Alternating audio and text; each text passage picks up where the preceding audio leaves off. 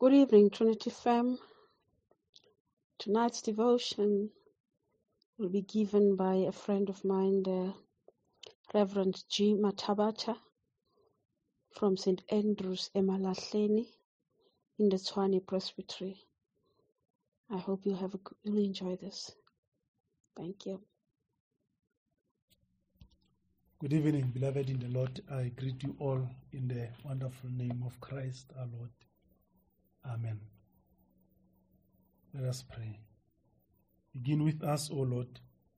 You are Alpha and Omega, the author of our faith, the giver of life, the Redeemer of the world, most gracious and loving God. We give glory unto your name. You are worthy to be praised, now and always, for the wonderful things you do for us, much more for Jesus Christ, our Lord and Savior. Begin with us, for we have prayed in the name of the Father, the Son, and the Holy Spirit, one God, blessed forever. Amen. Our reading this evening comes from the book of Job, and we're going to read the first chapter and then some parts of chapter 2. Listen to the word of God for us. There was once a man in the land of Uz whose name was Job. That man was blameless and upright, one who feared God and turned away from evil. There were born to him 7 sons and 3 daughters. He had 7,000 sheep, 3,000 camels, 500 yoke of oxen, 500 donkeys, and very many servants, so that this man was the greatest of all the people of the East. His sons used to go and hold feasts in one another's houses in turn, and they would send and invite their 3 sisters to eat and drink with them. And when the feast days had run their course, Job would send and sanctify them, and he would rise early in the morning and offer burnt offerings according to the number of them all. For Job said, "It may be that my children have sinned and cursed God in their hearts." This is what Job always did. One day the heavenly beings came to present themselves before the Lord, and Satan also came among them. The Lord said to Satan, "Where have you come from?" Satan answered the Lord, from going to and fro and on the earth, and from walking up and down on it. The Lord said to Satan, "Have you considered my servant Job? There is no one like him on the earth, a blameless man, an upright man, who fears God and turns away from evil." Then Satan answered the Lord, "Does Job fear God for nothing? Have you not put a fence around him and his house and that all that he has on every side? You have blessed the work of his hands, and his possessions have increased in the land. But stretch out your hand now and touch all that he has. He will curse you to your face." The Lord said to Satan, "Very well, all that he has is in your power. Only do not stretch out your hand against him." So Satan went out from the presence of the Lord. One day when his sons and daughters were eating and drinking wine in the eldest brother's house, a messenger came to Job and said, "The oxen were plowing and the donkeys were feeding beside them, and the Sabeans fell on them and carried them off and killed the servants with the edge of the sword. I alone have escaped to tell you." While he was still speaking, another came and said, "The fire of God fell from heaven and burnt up the sheep and the servants and consumed them, and I alone have escaped to tell you." When he was still speaking, another came and said, "The Chaldeans formed 3 columns, made a raid on the camels and carried them off and killed the servants with the edge of the sword. I alone escaped to tell you." While he was still speaking, another one came and said, "Your sons and daughters were eating and drinking wine in their eldest brother's house. And suddenly a great wind came across the desert, struck the 4 corners of the house, and it fell on the young people, and they are dead. I alone have escaped to tell you." Then Job arose, tore his robe, shaved his head, and fell on the ground and worshipped. He said, Naked I came from my mother's womb, and naked I shall return there. The Lord gave, and the Lord has taken away. Blessed be the name of the Lord. In all this, Job did not sin or change.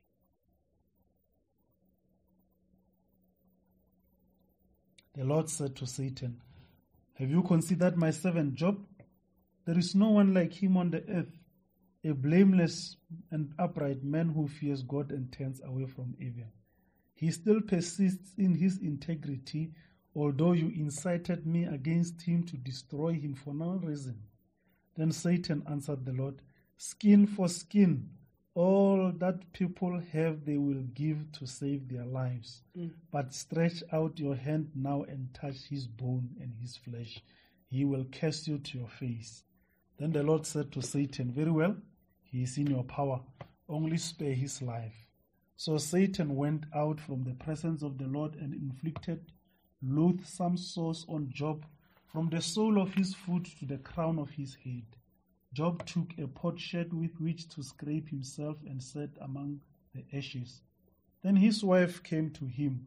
Do you still persist in your integrity? Curse God and die.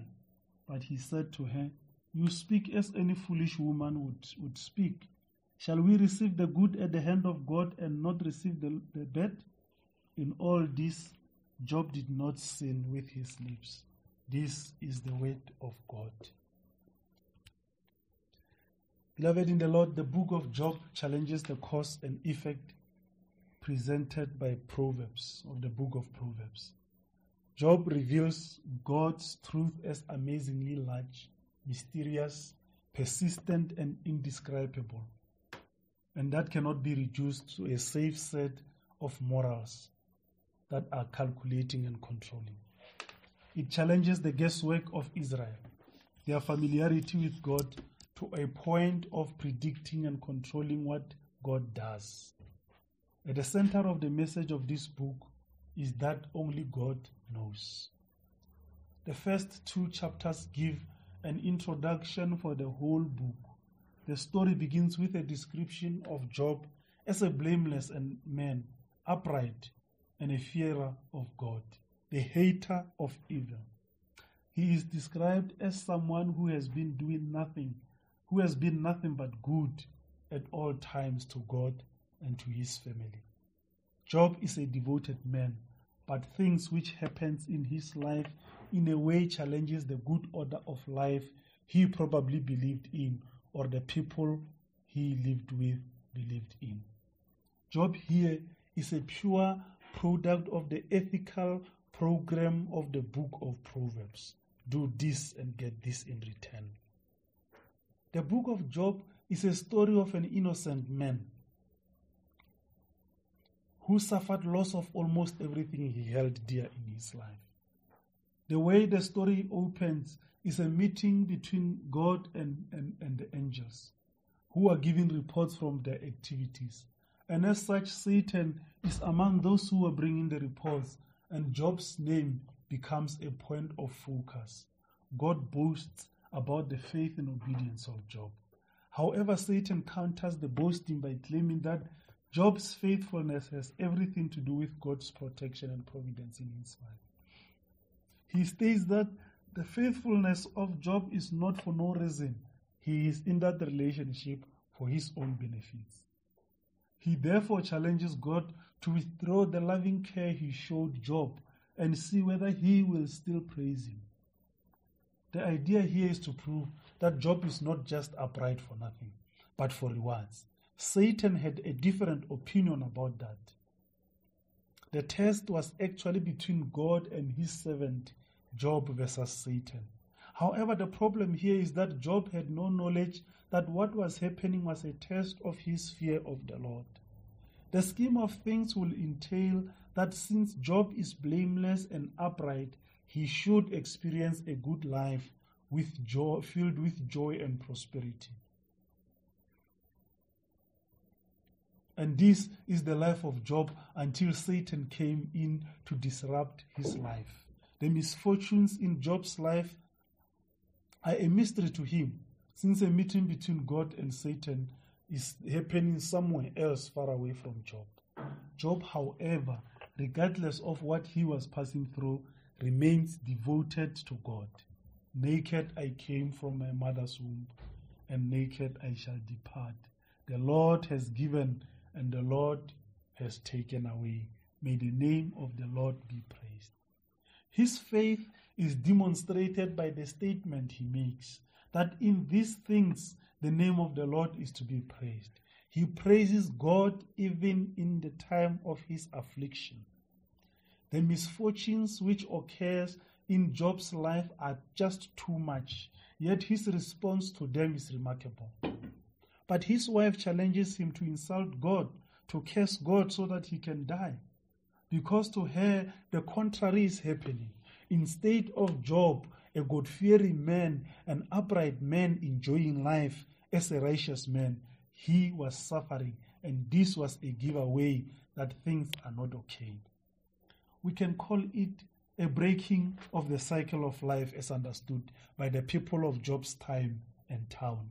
The understanding that the upright and blameless should have a good life. Is this not the breaking of the good order in our society even today? Just looking into our lives, and do we not see a lot of good people, hardworking people, suffering unemployment, poverty, abuse, sicknesses of all kinds, and injustices in the world? The justice and love of God seems to be something impractical, especially in an environment where good people are experiencing the horrible and painful events in their lives. Here Job is such a man experiencing severe evil. Maybe the question to pursue is, why do good people suffer? What is the position of God in suffering? How should we understand God as just and loving when we are suffering for nothing? Why does God allow suffering? All this originate from the understanding of cause and effect. Be good and get a nice reward.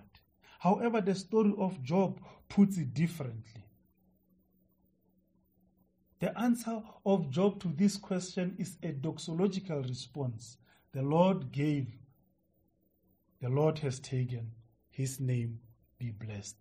These words in a way suggest that one can just try to understand that our lives belongs to God no matter what happens to us. Whether our goodness is rewarded with sour grapes instead of happiness and a prosperous life, that we will continue to acknowledge that we belong to God and all praise belongs to him always.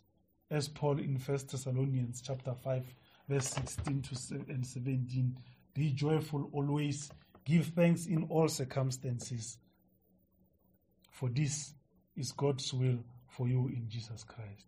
Paul is not saying give thanks in happy times, but in all things. The response of unconditional devotion we see in Daniel chapter 3 verse 16 and 18, when Shadrach, Abednego and Meshach are threatened with a blazing furnace, that even if you cast us into this fiery furnace, we will not recant. We will not deny our God, because our devotion to him is unconditional. Whether he comes through for us, whether he comes to our aid or not, he remains who he is, our God. My dear brothers and sisters, may this be our confession. May this be our standing position, like Job of old, who confesses even in the face of affliction and hardships. The name of the Lord is to be blessed, for he gave and now he has taken. Amen. Father, we give thanks to you, for indeed only you know. Sometimes we want to act wise by trying to calculate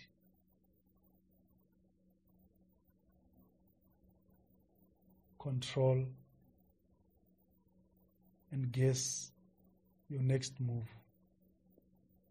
Help us each and every day, Lord, to surrender our lives totally into your hands, that we may know that only you are in control, and put our whole trust in you,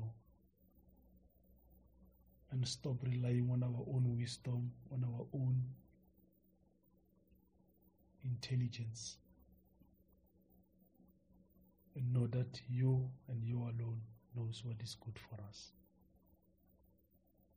Father, in the mighty name of Jesus, I pray and ask that you help us to confess that whether you come through for us or to our aid or not,